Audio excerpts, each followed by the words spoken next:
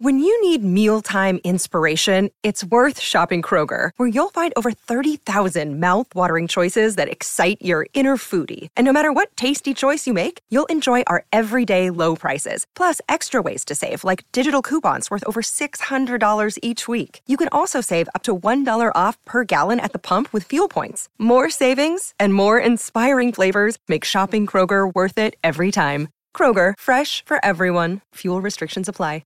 Hello, everybody. This is Marshall Poe. I'm the editor of the New Books Network. NBN listeners like to read books and buy them. So we thought we'd tell you that right now, our friends at Princeton University Press are having a remarkable site-wide sale. You can get 50% off books, including ebooks and audiobooks, with the code 50, F-I-F-T-Y, at checkout until May 31. You can save some real money on Princeton University Press books. I encourage you to go there and check it out. Welcome to the New Books Network.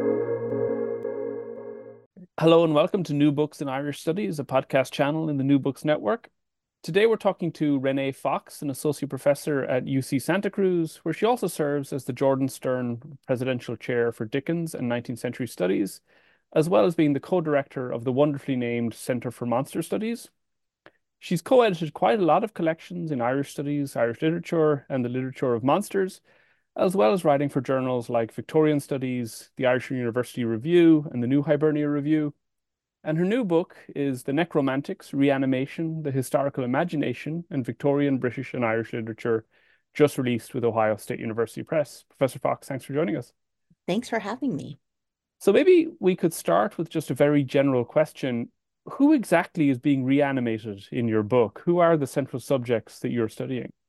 It's an excellent question. So there are the expected monsters, the things that you might expect to be reanimated in a book like this. So there are vampires and mummies and a few zombies, Frankenstein creatures across the 19th century, the occasional murdered wife.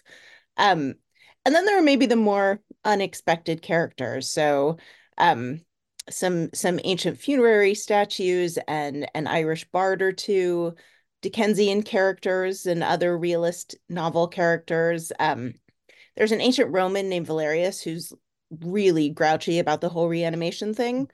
And then there's the literary corpus in general. So there are romantic ideas about life and embodied history that get reanimated in later Victorian texts. There are historical stories being reanimated in new poetic forms. And then there are the 19th century texts we read that are all brought back to life by the ways that we read them. So a lot of the book is about reading and reading itself as an act of reanimation. And you know, those monsters and those texts move from Mary Shelley at the beginning of the 19th century to Bram Stoker at the end of the 19th century, and kind of traverse a lot of territory in between.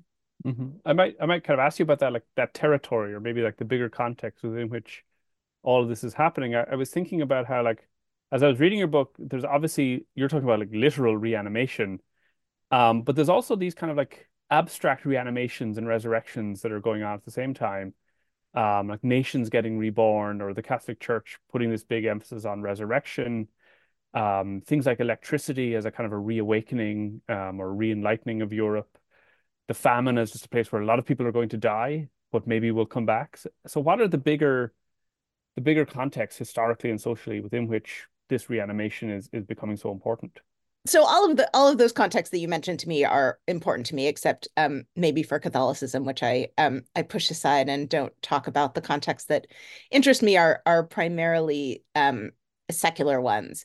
But so there are the absolutely literal reanimated corpses that make their way through this book. But as you suggest, the corpses themselves are often operating metaphorically, even as they're operating literally in these texts. And so I think a lot about history itself as an act of resuscitation. I talk about some 19th century historians like the French historian Jules Michelet and the Irish historian Standish O'Grady, William Godwin in the late 18th and early 19th century, these writers who were really interested in theorizing history and how you write history as a kind of resuscitative act. And that question of history itself as an act of reanimation works its way through the whole of the 19th century. Of course, I'm interested in the Irish literary revival, which is one of the operating really foundational things that organizes the book as a whole. Thinking about the Irish literary revival and these 19th century historians who aren't necessarily all Irish in relationship to one another.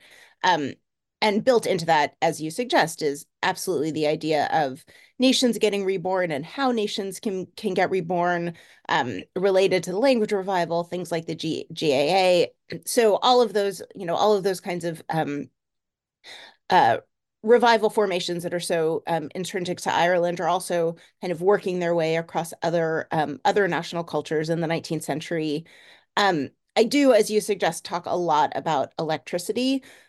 Less is maybe an underlying metaphorical concept and more as a really useful mechanism that a lot of the writers that I talk about use to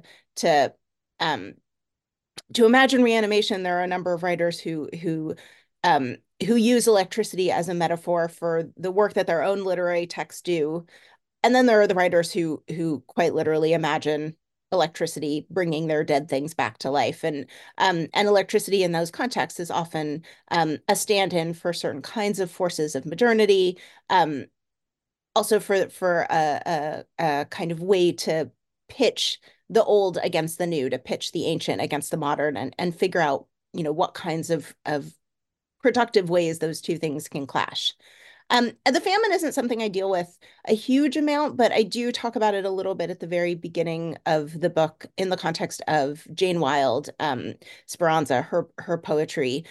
So, her most famous poem, The Famine Year, which Amy Martin talks about really wonderfully as a zombie poem, is this poem that is a dramatic monologue that imagines all of these dead people in the famine back to life. So it gives them voices and then also projects them like rising in this crazy zombie army and destroying the British people whose policies all killed them. And so that's a poem that I talk about a little bit, and then I move on from there. But so the famine does come in just at the very beginning. Mm-hmm. So like other than Lady Wilde, when I think of a lot of the things you're talking about here, let's say science, the historical profession, and then you kind of started by saying that your book it kind of bookends the 19th century by starting with Frankenstein's monster and ending with Dracula. These are potentially all very male, or they just literally are very male things. So do only men get to be reanimated? Like, where are the dead women? I mean, there are a lot of women who get to be reanimated. In the story I'm telling, there aren't a lot of women who get to do the reanimating.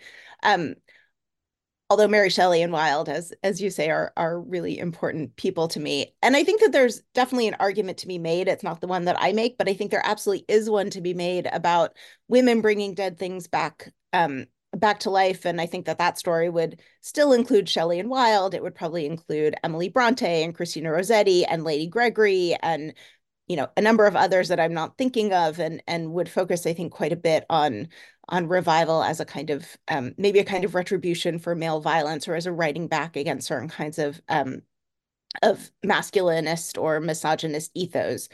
But the story that I end up being most interested in this book is really focused on I would say anxieties about creative prowess that are really often tied to questions of masculinity. So, like in the early 18th and 19th centuries, I'm thinking a lot about the relationship between masculinity and sympathy in various theories about one's capacity to inhabit and embody the past. There's this really wonderful book by Mike Good that deals with this that I use quite a lot. And in the later 19th century, there are questions about colonial inflected debates over who owns what kinds of knowledge, and how those debates are playing out in literature. Those debates are quite often played out against violences, or sort of through or with violences against female bodies. Um, a lot of the texts I'm working on are quite invested in the pretty big gap much bigger than expected between creating and reanimating that begins with Shelley and Frankenstein, but really comes to the fore in the hands of the male writers who adapt her work in later parts of the 19th century, or in poets like Robert Browning, who absolutely agonizes over the distinction between creating and reanimating, and the different kinds of powers that are intrinsic to those two different forms. So I would say, I mean, maybe one of the things I'd say is that there is a huge amount of ambition, but also a huge amount of failure in the necromantic texts I talk about as they work through this possibility of reanimation. And most often, although again, maybe not always, these texts that I found that made reanimated bodies central to their preoccupation with the dynamic between ambition and failure, in their own artistic practice, in their relationships to history, whether they're reflecting on the nature of historiography or on the power of literary form or on national or cultural revival. These texts are usually being written by male writers. Mm-hmm. I might go back to this thing you mentioned of the clear distinction that you make, and it seems like some of the writers you're studying also make, between reanimating dead bodies versus bringing something new into life where nothing had existed before. What's the difference? Like, why does it matter how you're creating some kind of new type of monster? Well, the question of newness, I think, is really essential there. So, so when I started this project, I just assumed that Frankenstein would be the beginning of the story. Like, I mean, that's our reanimated monster in our in culture, really, when you think about it, the kind of zombie creature. And then when I went back to Shelley's novel and I really read it, what I realized is that this isn't actually a novel about bringing anything back to life. It's a novel about creating something new. And it does some work in graveyards and charnel houses in order to furnish the bits. But once those bits are furnished, it is absolutely uninterested in those bits, in their history, in their pasts. It's really invested in this idea of creating a new species, how a human comes into being. It's, in this idea of the human. And I thought, okay, well, that's what's happening in the novel, but that's not how this story has become part of our cultural space. So when did it change? Like, how did it change? How did this story go from being about creating a human to a story about bringing dead things back to life? And I realized that story shifted with various theatrical adaptations of Shelley in the early part of the 19th century, and then that's what culture ran with. And so what I became quite interested in is this idea that on the one hand we have this novel that's about imagining something into being that's never existed before, and then we have all of these adaptations that are about recognizing that even the newest seeming things are actually comprised out of pieces of the past. They're selected and they're recombined until they take whatever form you want them to. So it's a difference between creativity on the one hand, full stop, and then this other realization that everything comes from something that's already there, something that you might have to be accountable to, something that might have agency of its own. And this is actually a transition that Shelley herself makes between writing the novel in 1818 and writing a new introduction to the third edition in 1831. And in that 1831 edition, she's talking about the origins of this novel. So she gets quite invested in this question of origins that isn't really part of the novel itself in 1818. And one of the things that she says, kind of one of the most famous set of lines in this 1831 introduction, she says, "Invention doesn't consist in creating out of void, but out of chaos. The materials must, in the first place, be afforded. It can give form to dark, shapeless substances, but cannot bring into being the substance itself." So, we go from creating something entirely new to theorizing art as this resuscitative practice, as something that has to take these things that are already there and breathe new life into it and make those old things into something new. And so what I argue in the book is that as the 19th century unfolds, writers become increasingly interested in creativity on the one hand, but also in what their work is doing to the past, what their work is doing to these past bits that they're borrowing. how their creative energies are transforming these, these bits, this past into something new.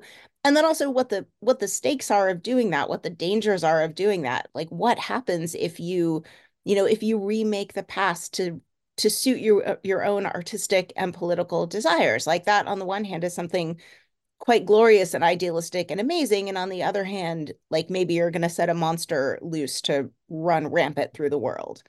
Mm-hmm. So after this like incredibly like layered discussion of Shelley, you move on to Dickens, and they're presumably not writers that would usually be bracketed together. So how do you see the bridge from Shelley to Dickens?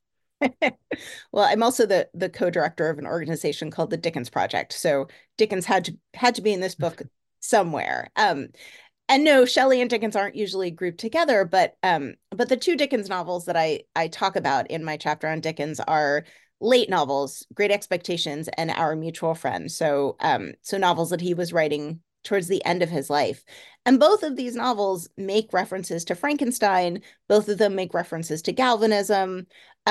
So there's a quite literal connection that you see in those novels between Shelley and Dickens.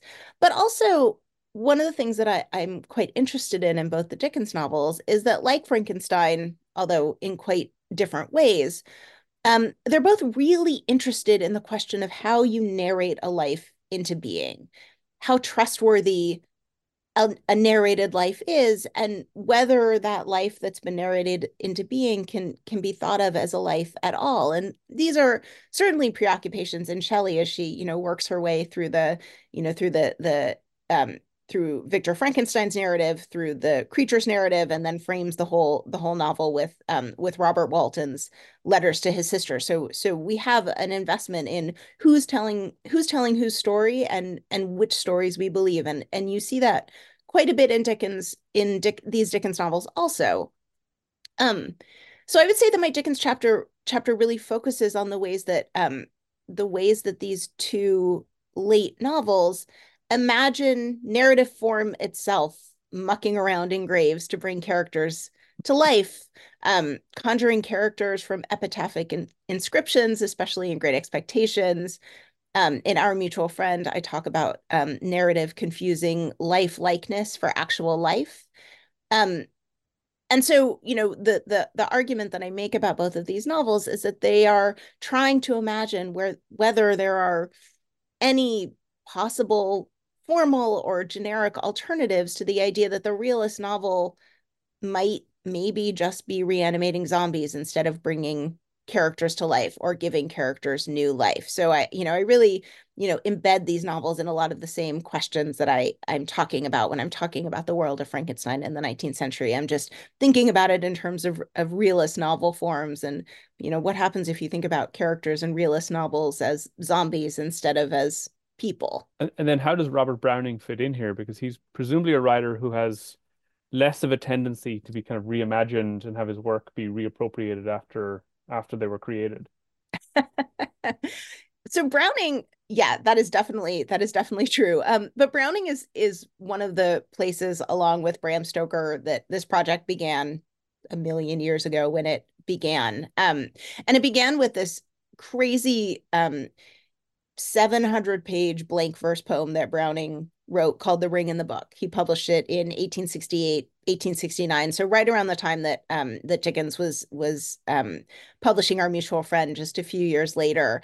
And I would imagine that most people have not read The Ring in the Book because, again, it is 700 pages of blank verse. But it's this poem about a 17th century Italian court case that Browning was totally obsessed with, involving a count that murdered his young wife because he thought that she was cheating on him. And it tells the story of this court case of the murder and its aftermath through a series of testimonies from everyone involved in the case. So the book is just a repetition of a lot of the same things, but told from different points of view. And even the dead wife, who somehow magically can still talk, gets to tell her story in this testimonial book.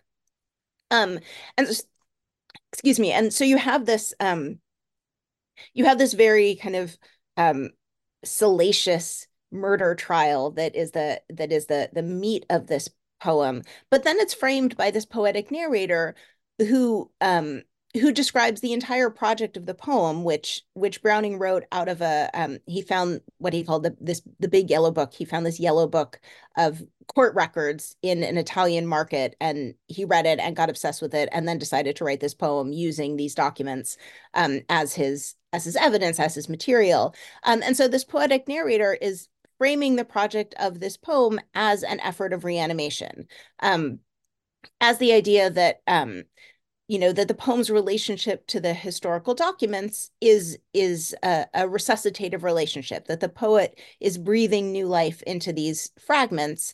And the language that he's using when he's framing the poem in this way is really reminiscent of both Mary Shelley in Frankenstein and Percy Shelley, the way that Percy Shelley is talking about talking about the kind of life of poetry. And Browning was obsessed with Percy Shelley. He was obsessed with Romanticism and his own relationship to Romanticism. And all of that is kind of built into the way that this poem frames the work of poetry and the work of poetry's relationship to history. And I would say maybe more than any other text that I talk about in the book as a whole, it's the one that really explicitly describes the relationship between art and the past as a resuscitative relationship. And it's especially interested in the subjective nature of that resuscitative relationship. The way that the kind of artist's own self, the artist's own subjectivity, is kind of embedded in the way he, in this case, is making the past into something new, is bringing the past back to life. So how art and the life of the poet together transform the past through an act of poetic resuscitation. So, again, the Shelleys and the world of Romanticism are rearing their heads in this chapter, and become a kind of through line of these first three chapters, putting these writers together who might not usually be figured in the same conversation. So I might ask a kind of a similar question of writers that shouldn't be put together, or at least we wouldn't think we would be put together, and that you insist should be. It's really with your discussion towards the end of the book of Yeats and Bram Stoker that Ireland really starts to overtly come in. But before we move on to them, are there ways that these three preceding writers, Browning, Dickens, and Mary Shelley, can also be read within Irish studies, or can be kind of brought into conversation with Irishness?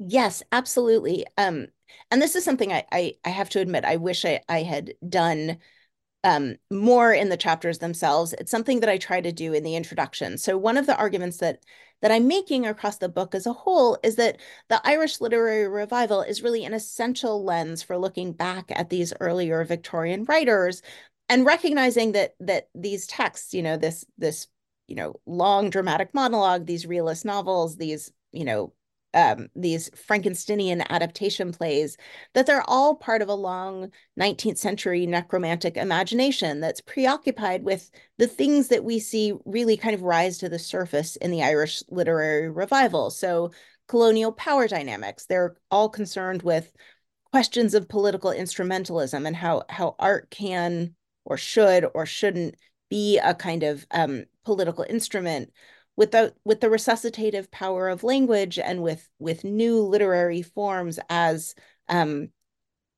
modes of resuscitation, of revival, that they're all also kind of obsessed with an aesthetic idealism that is sometimes realized and sometimes not, that these things that I think we talk about so often when we talk about the literary revival are all also things that are operating and kind of structuring these earlier texts that I'm describing as necromantic.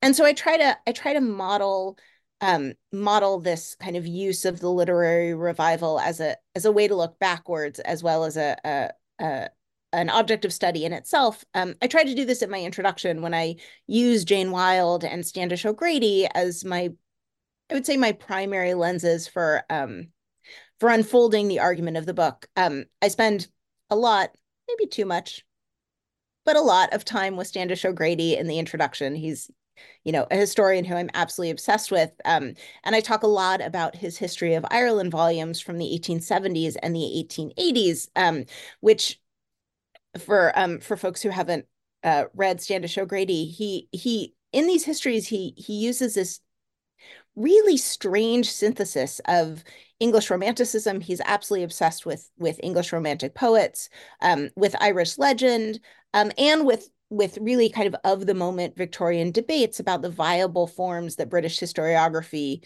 will take. So he kind of brings these three things together: English Romanticism, Irish legend, and Victorian debates about history.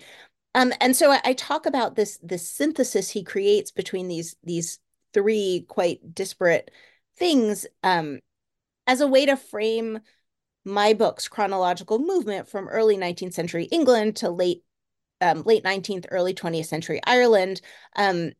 So this chronological movement forward as also a kind of recursive reading practice that really relies on the mechanisms of the literary revival to understand how deeply the necromancies of the earlier English writers are vested in the political project of reanimating and reimagining history. So, so I'm not trying to argue that, sort of counterfactually, that the Irish literary revival influenced these writers that came before it, but I am trying to argue that the Irish literary revival gives me a way of reading these English writers differently than I would otherwise read them. That it's this really important lens, nodal point, vehicle for me to see this 19th century necromantic imagination functioning as a whole and as one story. And is that the kind of connection then that Stoker and Yeats themselves also make between the undead and Irishness, or are they doing something new within this larger story? I mean, I would say that yes, that's what they're doing, and yes, they're also doing something new. So those are among my favorite chapters. As I said, Bram Stoker's is one of the important places where this book began. And I think of my Yeats and Stoker chapters as chapters that kind of balance out each other's relationship to the literary revival. So my argument is that both Yeats and Stoker are interested in the literary revival. I mean, Yeats, of course, it would, but Stoker maybe less clearly. And I think so. I approach these two writers in ways that are maybe counterintuitive. So, Yeats, of course, the Irish poster child for the Irish revival. Instead of talking about him purely as a kind of revival writer, I contextualize his early work in relation to English museum poetry. So I talk about him in relation to Dante Gabriel Rossetti and Thomas Hardy, who are all and some other writers who are all really, really concerned with what happens when you put objects from ancient cultures in a British museum, and like what that museum does to those objects, what kinds of colonial imaginaries are embedded in that museological project, like what happens colonially speaking in a museum. These poems are very anxious about it.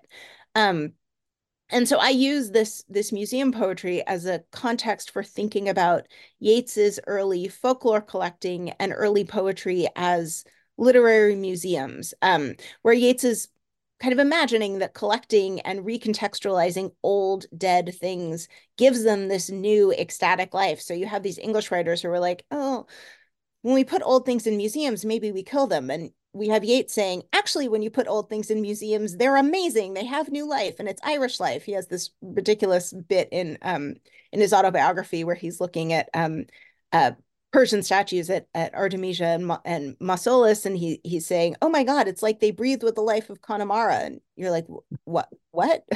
That makes no sense. But so he was quite interested in the idea that kind of moving things out of old context into new context had the potential to bring them back. So the argument I make about him is that the folklore collections and poems that he's writing in the 1880s not only see the Irish literary revival as a kind of vibrant, resuscitative museum, but also really kind of theorize the impossibility of Celtic myths having any life or life-giving power on their own unless they're dragged out of their graves and into the new poetic forms that he's going to give them. So I talk at the very end about how this kind of ecstatic idealism about museum spaces has gone by the time we get to the Municipal Gallery Revisited. But in these early poems, he's really excited about literary form as a kind of revivalist recontextualization and what that has the power to do. Then I moved from him to Stoker, and my Stoker chapter, well, I talk a little bit about Dracula in it, isn't actually focused on Dracula. It's focused on this 1903 mummy novel that Stoker wrote called The Jewel of Seven Stars, which is one of my obsession novels. And basically nobody talks about this mummy novel in relation to Ireland. There's no, Irish Jewel of Seven Stars the way there's an Irish Dracula.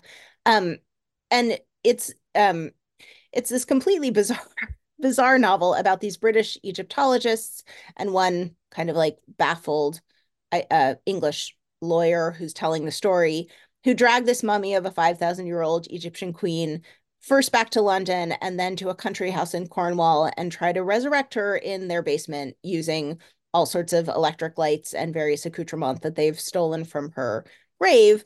And the reason that they want to do this is because they think that she has all of this ancient knowledge that died with her, and they want to be able to have all of her ancient knowledge and use it for whatever English purposes best suit them. And as you might imagine, the mummy is not happy about this. She does not want to be resurrected in their basement. She doesn't want them to appropriate all of her knowledge. So she ends up, I mean, they manage, so, that's positive, but then she kills them all and runs off naked into the Cornwall night to do whatever the hell she's gonna go do. And so it's a great novel. It's completely weird. It's not a novel that seems to have anything to do with Ireland. Like, it doesn't have the markers of Irishness that I think that we have learned to very easily see in Dracula. But the argument that I make about it is that Stoker is writing this novel at a moment when Irish nationalist and Egyptian nationalist movements have a lot to say to each other, when there's a lot of people moving back and forth between these two nationalist movements, when quite literally with activists kind of traveling back and forth and also kind of thinking together about what anti-colonial resistance is going to look like. And when both of these countries at the same time are turning to their ancient pasts and trying to figure out the best ways to marshal these pasts in the interests of national revival, in the interest of national cohesion, and in the interest of kind of anti-colonial force. And so what I suggest is that, and Stoker, was aware of this. A lot of these national movements on both sides were related to theaters, and Stoker was working in theaters. I mean, there are important overlaps that Stoker would have been aware of, as well as being, quite invested in the world of a kind of colonialist Egyptology at the end of the 19th century.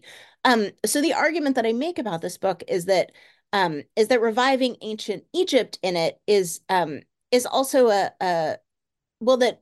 let's see, what's a better way to put it? That this novel about reviving ancient Egypt and all of its glorious past is also a novel about the Irish literary revival, that these two revivalist movements are entwined. And so, reviving a mummy is a way of maybe thinking about reviving ancient Celtic legend. But it's a novel that's really deeply skeptical about the strategies of this kind of literary revival, about the appropriative and, maybe the disfiguring nature of this kind of historical imagination, and about the danger that reanimating the past in this way can pose to the lives that matter in the present. And so, on the one hand, in the Yeats chapter, we have Yeats very idealistic about what the literary revival can do, what its potential is, how it can breathe new life into a present day nation. And on the flip side, we have Stoker, maybe 15-ish years later, saying, actually, there are things that are pretty unseemly about the mechanisms of the literary revival, about what this resuscitative imagination is doing to history and what it's doing to us in kind of appropriating these histories that might not belong to us. Well, as I think all of this shows, like, this is you found a really rich way to read and reread sometimes familiar texts and familiar moments, and sometimes unfamiliar texts. Thanks so much for telling us about your great book. Absolutely. Thank you so much for letting me have a chance to do it.